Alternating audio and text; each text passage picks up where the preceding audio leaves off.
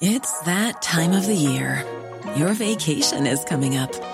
You can already hear the beach waves, feel the warm breeze, relax, and think about work.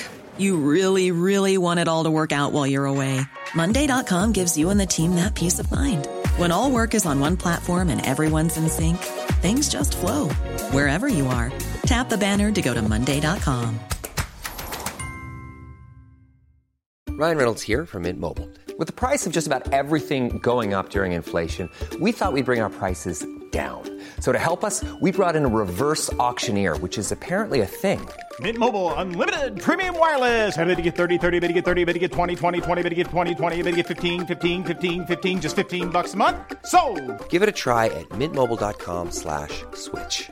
$45 up front for 3 months plus taxes and fees. Promo rate for new customers for limited time. Unlimited more than 40 gigabytes per month. Slows full terms at mintmobile.com. Hello, it's Basha here, and you're listening to the Slow Newscast from Tortoise. Over Christmas, we wanted to look back over some of our favourite episodes from this year, and one of mine comes from the summer when my colleague Ellen Halliday looked into a mystery that captured our imaginations and hopefully captures yours too. It's something a little bit different, a mystery of sorts, a tale about 2 missing, priceless notebooks. It's a whodunit, and I hope you enjoy it as much as I did.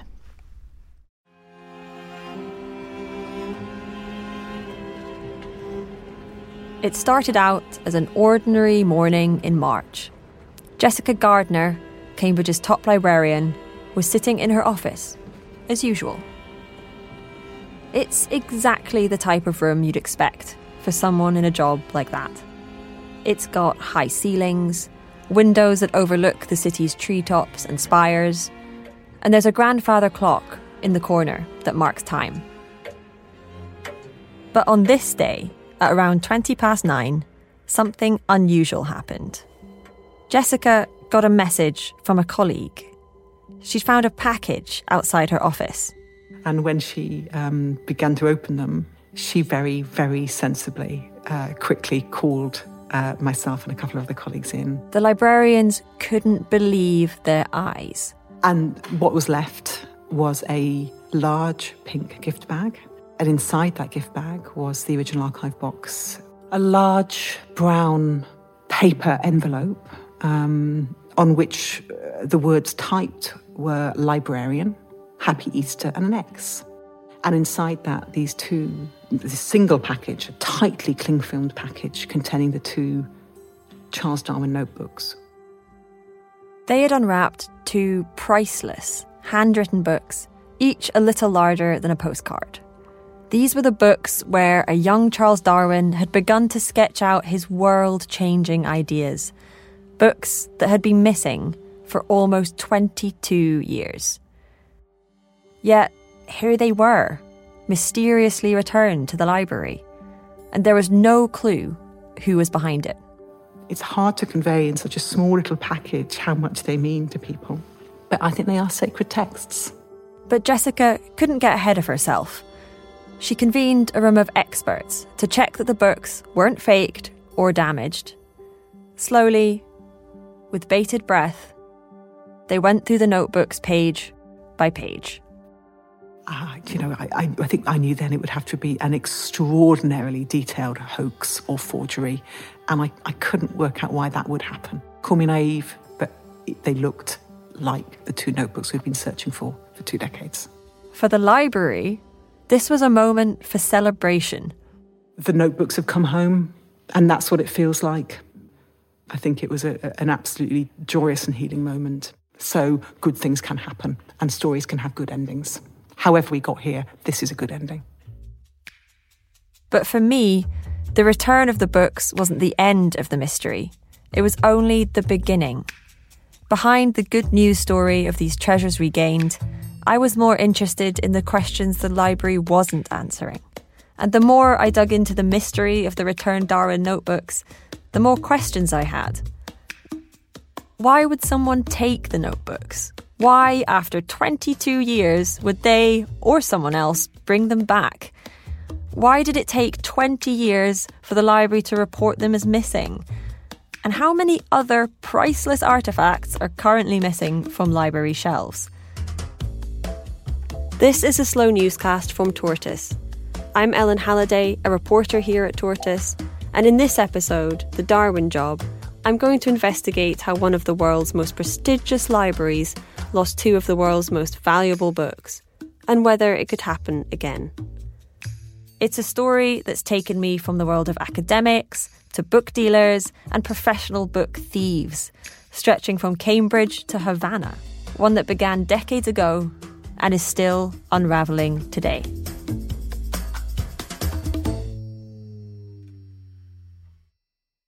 Cambridge is a city of cloisters, archways and alleys.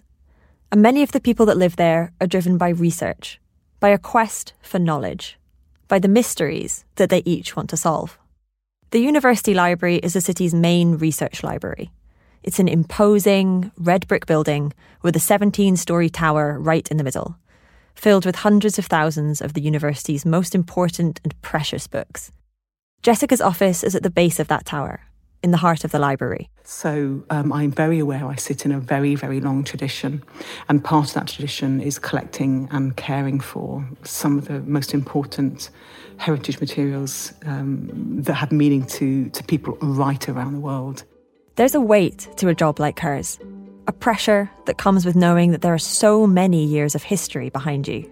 She became the head librarian in 2017, only the second woman in more than 400 years. And it's clear how passionate she is. Could you take us back to the moment when you first heard that the notebooks were missing, whether that's before you joined or after you joined the library? So I first heard about it once I'd been appointed and was in post. So I was here already at the university when I learnt that. And it was really devastating. And I've spoken about it and there's still a catch in my throat and I can make no apology for that. You might be able to hear it in her voice, but when Jessica tells me this, she genuinely has tears in her eyes. But you can imagine it, can't you? Taking on this once-in-a-lifetime job, this huge responsibility, and then the heart-sinking moment you find out you've also inherited a 20-year-old mess. These books, they're really manuscripts. And they've got aged leather bindings, which, as you can imagine, they are nearly 200 years old, have got wear and tear. And they've got little, I think it's brass clasps. So you have to handle that very, very carefully to open that clasp. They're the handwritten notes that a young Charles Darwin stashed in his jacket pocket, where he jotted down his eureka moments, his notes to self, in the years after he returned from his voyage to the Galapagos. A journey which would later shape the origin of species. You know, really every surface on those two little notebooks are covered in Darwin's writing, you know, from inside the cover all the way through to the back cover. Most importantly, the books contain the Tree of Life sketch, a diagram Darwin used to ponder how species are categorised, a representation in pen and ink of his radical thought. This sketch is the evolutionists' equivalent to the true cross. It's a rallying cry for believers that's been replicated on everything from tattoos to cushion covers. There's tons of original Darwin material in Cambridge. The University Library alone has over 8,000 items, which take up more than 100 metres of shelving. Many of these items are irreplaceable, but nothing, really, is more special than the Darwin notebooks. Yeah, they are small. To be in their presence matters. So when Jessica found out they were missing, she faced a choice. Keep hoping, as her predecessors had done, that the two tiny books would reappear. Or own up, go public, admit that they were lost. So what was it that made you decide to go to the police now? What was the catalyst to say now is the time when we put out that appeal? You know, if after 20 years of looking you've not found it, then what hadn't you thought about? What have you closed down? Why have we not substantially explored theft or missing in other ways? Jessica went to the police. Interpol were informed, and the university went public with its secret. I am really sad to have to announce a public appeal for help in recovering two missing notebooks, one of which contains Charles Darwin's iconic Tree of Life sketch. I am doing so because we need your help. It was a gamble, but one that clearly has paid off. Because 16 months later, that hot pink gift bag arrived out of nowhere. Someone returned them. But who? And why? And why now? While everyone was busy celebrating the book's return, nobody was talking about how they were taken in the first place, or why the library took so long to report them as missing. It's something my producer Claudia and I tried to understand when we spoke to Jessica. She told us that in September 2000, the notebooks were removed from their shelves to be photographed. They were last handled in November 2000, when that photography request was completed. And then we know that a routine check in January 2001 found that the box containing the notebooks had not been returned to its proper place. These are the facts that we know. We know very little else. At some point in January 2001, the library realised the notebooks were missing. But that's all we know about what happened to them. So I started digging through annual reports from the time, looking for clues. They revealed a library in chaos because of renovations. People working in the corridors, rare books photographed in a porta-cabin outside the main building, and extra staff members roped in to help move them. But my understanding is the photography unit was in a porta-cabin in the grounds of the library. And that clearly represents a different situation from what is standardised. When I heard Jessica say this, I thought, well, that's one way of putting it. And that photography unit is inside the building now, has been for many years. They're an incredibly professional and skilled setup. But at the time, yes, that was in a porta-cabin in the grounds. And I don't know what happened, but that's not a normal setup. It all feels very polite. So I wanted to clarify if this was just how things were back then, or whether something had gone wrong. This was not a standardised at the time. This was the photography unit must have been moved out of the building while the renovations took place. Would we approach it that way now? No. Jessica is in a tricky position. She wasn't working for the library at the time, so she wasn't responsible for the decisions made then. And it's clear she doesn't want to outwardly criticise her predecessors. But it is frustrating that in our conversation, at least, she doesn't seem hugely interested in engaging with us about what went wrong. I found myself asking, don't you want to find out who signed out the books, who might have put them back, who would have had an interest in taking them or restoring them? The person who might be able to answer our questions, one of Jessica's predecessors, Peter Fox, won't speak to me.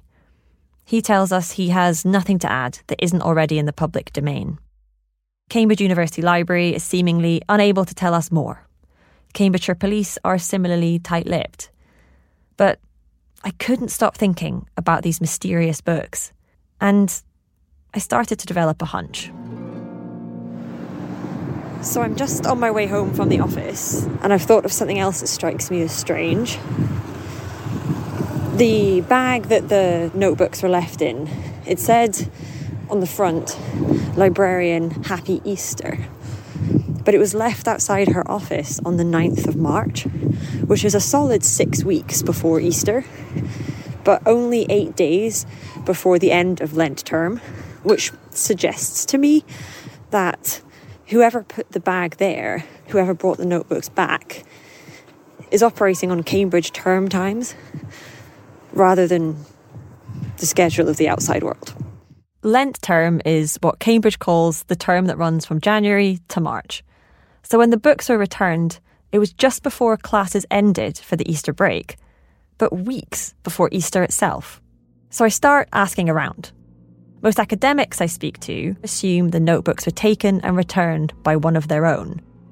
A professor, perhaps, who wanted to study the pages in the peace and quiet of their own home, and then lost them in a towering stack of untidy papers. In this version, the person who took them is eccentric and unintentional. But the books were returned in mint condition, wrapped in cling film. They hadn't been knocked around. They had been stored with care, returned in that hot pink gift bag with a certain panache. So maybe the person who took the books wasn't interested in science. Maybe they were interested in money. But then, why return them after so long? Why take that risk? My name's Jolyon Hudson, and I work for a company called Pickering and Chatto, and we sell rare books and have been selling them since 1820, although luckily I have not been there that long.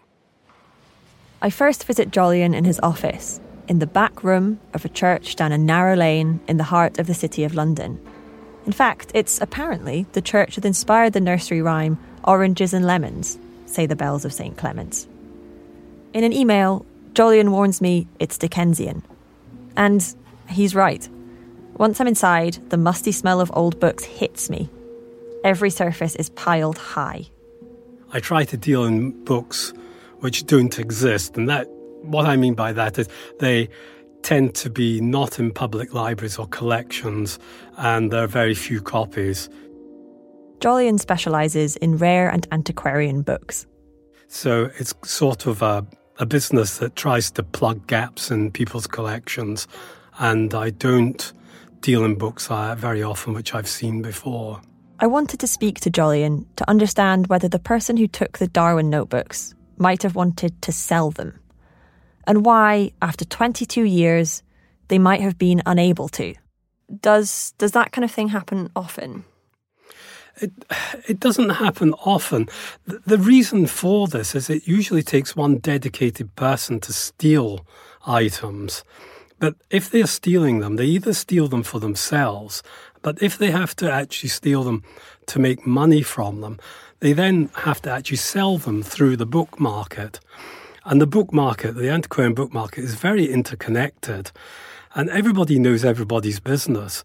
And if an unusual book comes up for sale, everybody knows where it's come from. And so it's very difficult to then resell that item through the book market onto another client. It seemed as though the person who took them would never have had a chance to sell the notebooks. They were just too well known.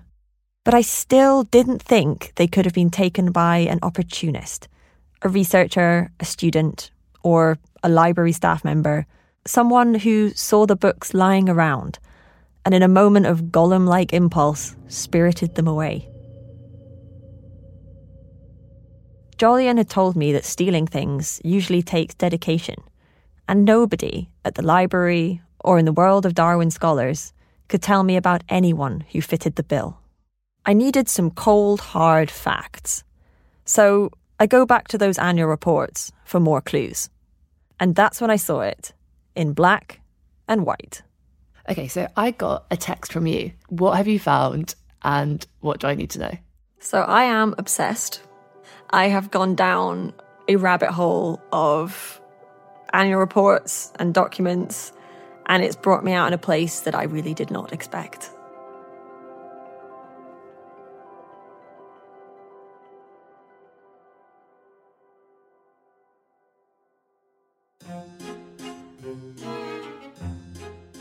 "20 years is just a moment in the 600-year history of the university.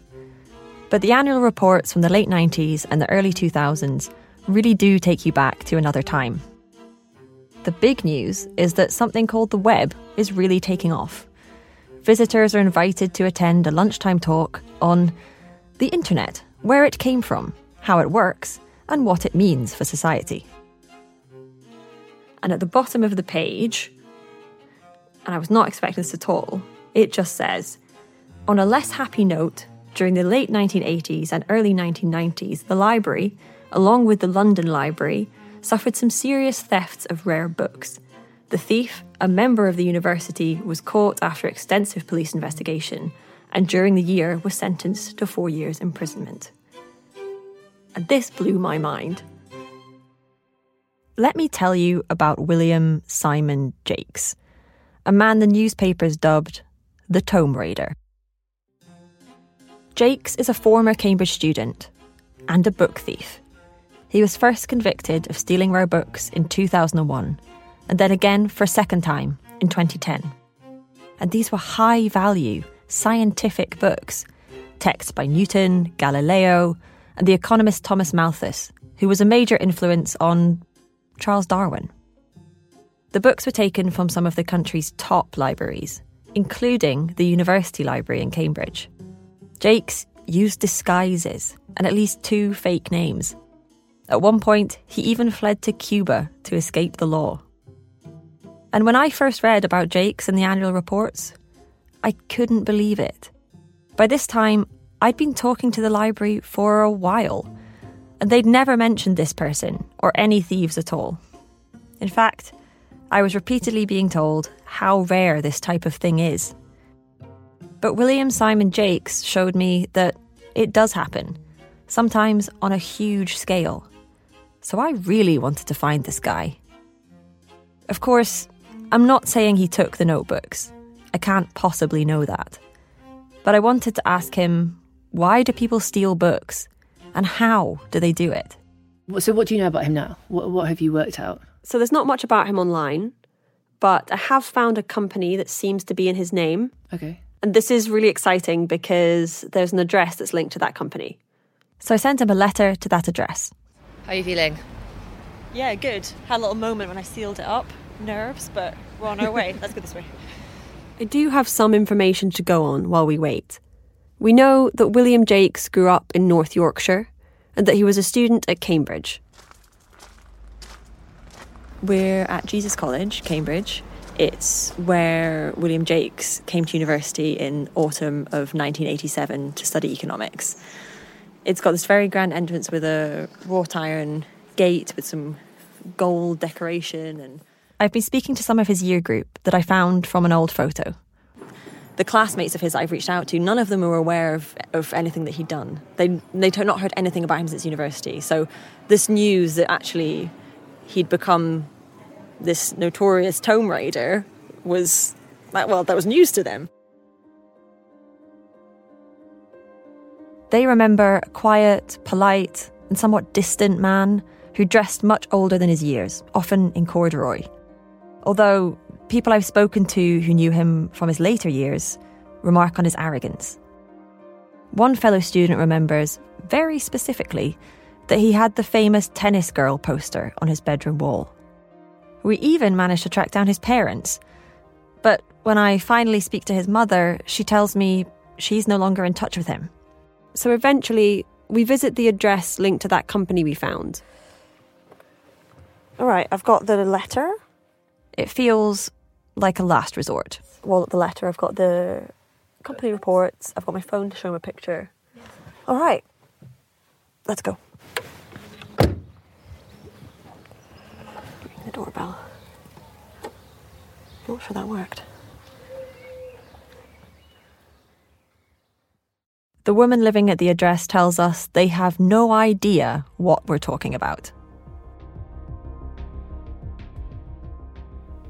It's just a mystery. It's so frustrating.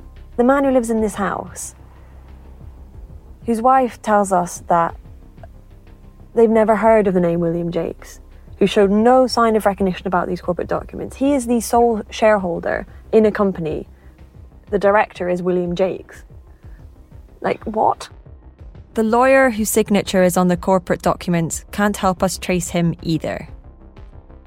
William Simon Jakes, the Tome Raider, is an enigma. But then we have some luck. As that whirring sound might tell you, we've got liftoff. Okay. Someone who has seen inside his head and his bank accounts. Here we go. Ah, you little beauty. Gotcha. Is he there? He is. In all his glory. Can I have a look? Yeah. My name's Kareem Khalil. I'm Queen's Counsel, and I specialise in criminal law, prosecuting and defending. Kareem comes to our interview armed with a backup disc full of old notes from the early 2000s, which takes us a while to crack into. He was the barrister who prosecuted William Jakes when he was first convicted on charges related to rare books in 2001 and 2002. What was your reaction when you saw the detail? My first reaction was astonishment that he had successfully managed to pass so many antiquarian documents through some of the principal auction houses in the UK, with names known in every household, and that none of them seemed to have picked up the fact that these items had been stolen. In fact, the first person to realise that something Jakes was selling was stolen was Jolyon Hudson, who you heard from earlier.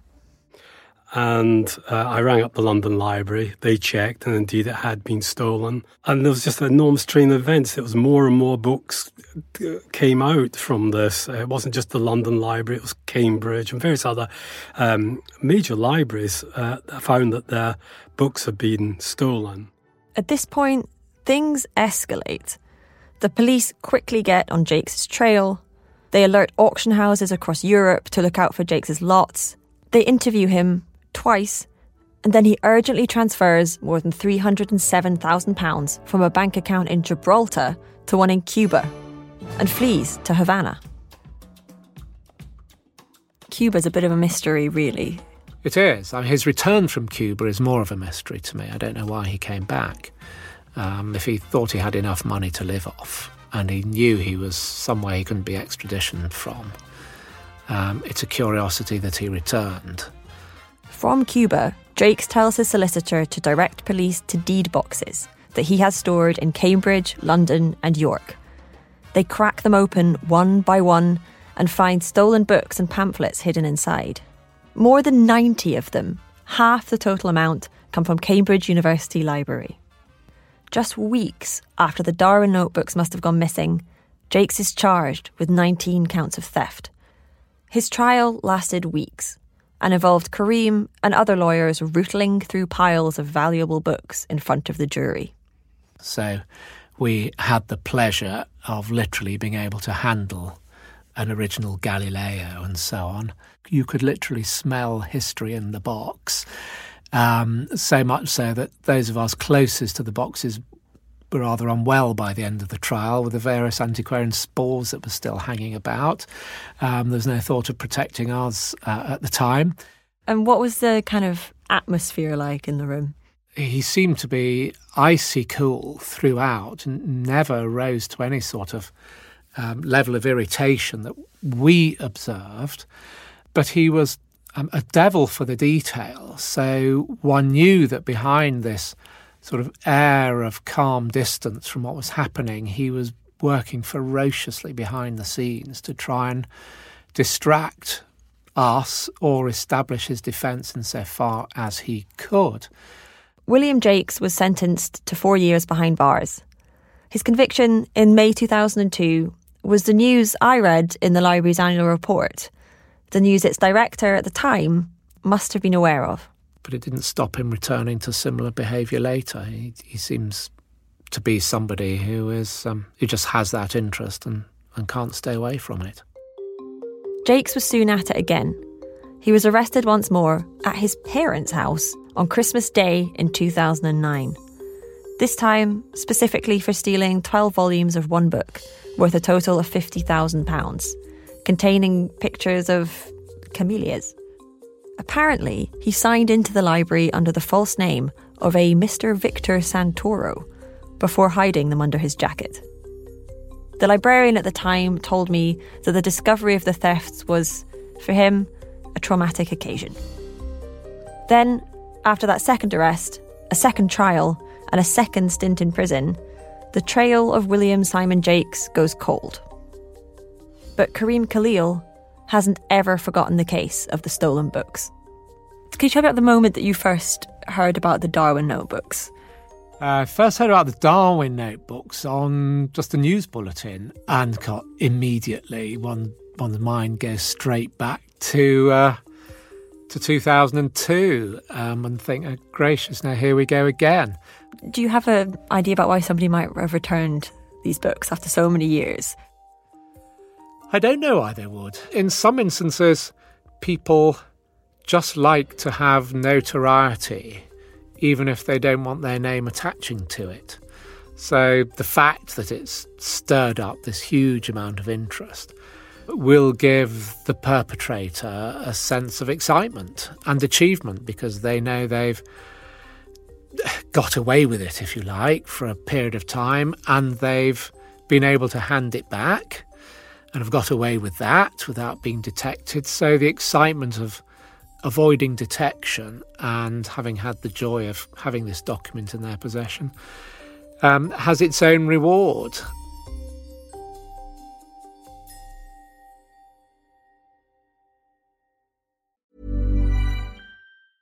It's that time of the year. Your vacation is coming up. You can already hear the beach waves, feel the warm breeze, relax, and think about work. You really, really want it all to work out while you're away. Monday.com gives you and the team that peace of mind. When all work is on one platform and everyone's in sync, things just flow. Wherever you are, tap the banner to go to Monday.com. Ryan Reynolds here from Mint Mobile. With the price of just about everything going up during inflation, we thought we'd bring our prices down. So to help us, we brought in a reverse auctioneer, which is apparently a thing. Mint Mobile Unlimited Premium Wireless. How to get 30, 30, bit to get 30, bit to get 20, 20, 20, bit to get 20, 20, bit to get 15, 15, 15, 15, just $15 a month? Sold! Give it a try at mintmobile.com/switch. $45 up front for 3 months plus taxes and fees. Promo rate for new customers for limited time. Unlimited more than 40 gigabytes per month. Slows full terms at mintmobile.com. There's never been a faster or easier way to start your weight loss journey than with PlushCare. PlushCare accepts most insurance plans and gives you online access to board-certified physicians who can prescribe FDA-approved weight loss medications like Wegovy and Zepbound for those who qualify. Take charge of your health and speak with a board-certified physician about a weight loss plan that's right for you. Get started today at plushcare.com/weight loss. That's plushcare.com/weight loss. plushcare.com/weight loss. If you believe it's plausible that the notebooks were stolen, then thievery of this kind is complicated. It's high stakes. And returning the books, unnoticed, to the university library, that requires skill, timing, planning. For William Jakes to take the books immediately before his arrest, when he was firmly on the police's radar, I have to admit that seems unlikely. All things considered, I have no evidence that William Jakes, or someone working for him, took the Darwin notebooks. Still, I did want to ask Jessica Gardner about him. Can I ask you whether you've ever heard of somebody called William Jakes? Yeah, because that's a matter of public record, isn't it? So I'm aware of that individual. Not being an investigator, I genuinely can't say more, but yes, I'm aware of that individual. Have you had conversations about him with the police? We passed all the names that came forward to the police. Were there multiple names? Because there are a lot of conspiracy theorists out there, yes. But you know, things that were a matter of public record, then, you know, where there were matters in the public domain, then of course we wanted to make sure the police were aware of those too. So when I sort of started working on the story, you know, I came across a mention of him through one of the university library's annual reports. I think it's 2002. You've done your homework more than me in that regard. I did not expect to find any information about the Darwin notebooks in the annual reports. So let's get things straight. By spring 2002, Cambridge University Library knew that they had lost two of their most important books, and that a former student had handled more than 90 books stolen from its shelves in the preceding years. But they still assumed the books were just misplaced. They did look for the notebooks several times, but it took them a further 18 years and a librarian like Jessica to decide that they might actually have been stolen. I'm Jim Secord, and I'm director of the Darwin Correspondence Project, and I'm also Emeritus Professor of History and Philosophy of Science at the University of Cambridge. Jim Secord was at Cambridge in 2002. He says that libraries were different back then, and manuscripts were more accessible. He remembers the upheaval of the Portakabin and the construction work, and he also remembers that Cambridge University Library were keen to keep the fact of the missing notebooks very quiet. Only an inner circle was trusted with the news. Can you tell me about the moment when you first heard that they were missing? I really learned about it pretty much when I became director of the Darwin Correspondence Project. That's a project that finds and publishes the scientist's personal letters to help people understand how his ideas developed. Jim was appointed to lead it in 2006. It had happened a while back, but it was, something that people knew about, but within the library, there was a very small group of people. And I think at that point, we were just, at some level, hoping that they would turn up, to be honest. It's a very, very big place. In that kind of intervening period when the library knew the books were missing, thought they were potentially lost, what did the library tell scholars and researchers who came and wanted to look at the originals? What did they say when people wanted to see them? I think generally they told them they weren't available for consultation. I think sometimes they may have been told that they were in conservation, which, to be honest, made me feel somewhat uncomfortable, but it was hard to explain if people were pressing about where they actually were. It was pretty clear we didn't want to say they were missing at that point. And I think in retrospect, it would have been better to have said that much earlier on. Did that sometimes happen, that people did press and say, where are they, and push for answers? I mean, there were cases where you had people who had a really quite good reason for seeing the originals, and they wanted to know where they were. And so sometimes I think they kind of figured that something was off, so to speak. Sometimes I think they just, figured, well, that's just the way it is. Libraries are large bureaucratic organisations.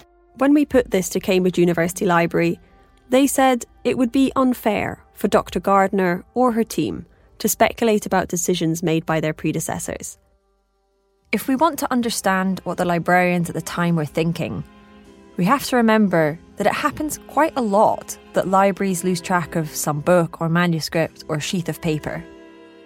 There are 210 kilometres of shelves in Cambridge University Library. One professor I spoke to for this podcast told me he'd only recently found something in another library that had also been missing for 20 years. It was simply in the wrong box. The library in question was delighted. Jim told us a similar story. This isn't about the notebooks, but I remember when I went to the British Library once and I was looking at some newspaper clippings by a 19th century geologist. Not particularly valuable or anything, but unique, basically.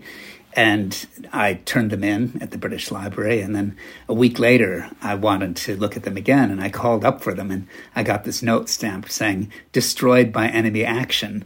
I think that was a wartime notice, but obviously something had happened during the... No bombs had fallen in that week. No bombs had fallen. No, not then. When we asked the British Library about those newspaper clippings, they didn't comment on Jim's specific experience, but emphasised how seriously they take the safety and security of the collections. William Brown is a National Security Advisor for Arts Council England. He helped advise Cambridge when they did their final searches for the Darwin notebooks before the appeal. He explained that owning up to this type of thing comes with a risk. It's not the financial risk, it's a reputational risk that when you get an institution that borrows and is world class, if the reputation is tarnished in some way, it will stick, and people would be reluctant to lend. They would feel threatened for their own collections if they were to lend, and they want reassurance that everything is being done to make sure that the collections and any loans coming in and any loans going out will be safeguarded for the future. It's awkward, especially because when the notebooks went missing, the library had just secured one of the most important collections it had ever acquired, the papers of Sir Isaac Newton. It was only able to do that with £6 million from the lottery, charitable foundations and private benefactors, who might have been put off if they thought Cambridge couldn't ensure the collection's safety. And it is especially awkward if the person who had hold of the Darwin notebooks, the person who returned them in that gift bag with that note, still has access to the library's stacks, hallways and reading rooms today. William Brown is clear that security at the University Library has improved over the years. Certainly, I know they have taken professional advice in the last few years to improve the quality of their security, both of the building and of the readers and of the researchers using the facility. And it's true elsewhere. The British Library, for example, has gathered up its belongings from buildings scattered across Greater London into a fortress on Euston Road, with a complicated system of barcodes and restrictions. Cambridge's University Library looks like a fortress too. The windows at ground level are cross-hatched with metal bars, and the entrances are fitted with turnstiles, monitored by staff and the eternal eye of CCTV. But despite all this, precious things are still taken, and not just from smaller libraries with tiny budgets and few staff. William Brown insists it's rare, but it does happen. There are some really enticing examples. In 2009, an Iranian academic was jailed for 2 years after cutting out and stealing pages from rare books in the British Library and Oxford University's Bodleian Library. An archivist at the Carnegie Library in Pittsburgh in the US was convicted in January 2020 for stealing books worth $8 million over 25 years.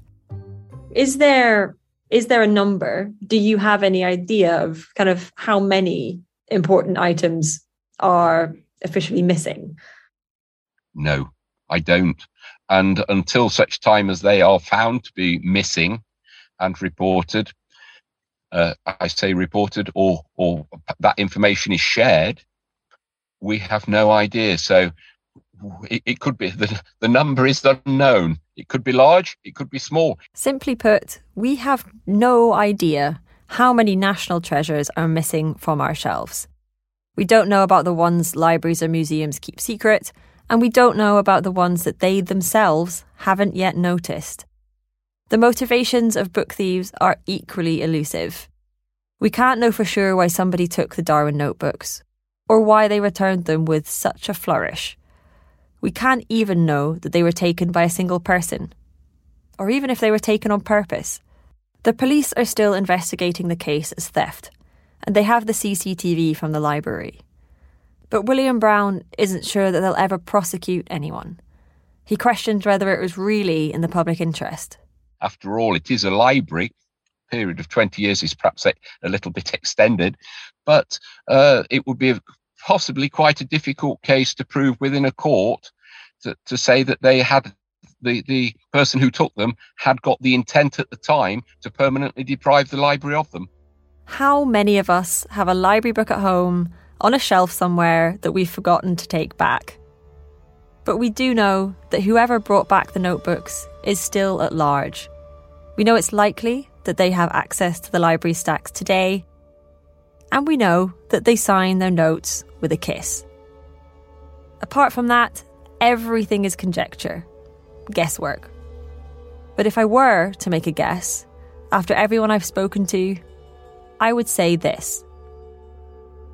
When Jessica went public, she changed the game. Interpol and the police were on high alert. Suddenly, those 2 notebooks stashed away on someone's shelf glowed red hot. Bringing them back might be an attempt at self-preservation. But then why not just destroy them? That run into the open, to the corridor outside Jessica's office with a hot pink gift bag, that is risky. A bin fire in your back garden? Less so. So did Jessica's plea elicit a pang of Smeagol-like conscience in whoever had seized the precious things for themselves so long ago? After everything that I've learned, the theory that the books were taken accidentally and then returned by an eccentric but well-meaning professor, it seems nothing more than a stereotype. But I do think whoever returned the books understood their value. They knew the library was the best place for the books to be. Just like Jessica, they wanted the books to be home. I get the feeling that Jessica and Jim, they know there are still questions to answer and gaps to fill. I actually do like myself collecting things. I always have. But the idea of collecting things that effectively are national importance, these really unique, important things are the treasures for everybody. And so the idea that someone would take them from where they belong and have them themselves, I find that's, to be honest, it's pretty despicable. But I'm glad they returned them. It puts the libraries in a difficult position. Research libraries have 2 tasks: to be the custodians of the most important books, the books which are the foundation of the world as we understand it, and to let people in, to see them. Well, I don't think the solution to cultural theft is to say you never show something. I just don't think that's the right thing to do. You know, we do our job because these are things which are here for people to enjoy. So I hope lots of people come and enjoy them, and they enjoy them in a way that means that others can. But we cannot simply shut them away in a box as if they don't exist, because things that are in a box, actually, they have no meaning, and these have profound meaning to people around the world. Knowledge can't be shared if it's locked away. That balance between access and conservation, it's something that librarians like Jessica have to strike. Knowing that the person who took the Darwin notebooks is still out there, that other books risk being spirited away, and that on any other morning, librarians across the country might arrive at work to find a brightly coloured gift bag waiting for them. I mean, let's talk about that packaging, because it's so intriguing, isn't it? I think I'm going to get gifts in pink gift bags for an awfully long time to come. Thanks for listening to this episode of the Slow Newscast. It was reported by me, Ellen Halliday, and produced by Claudia Williams. Imi Harper was the assistant producer, and Jasper Corbett and Dave Taylor were the editors. The sound design was by Mao Lassetto.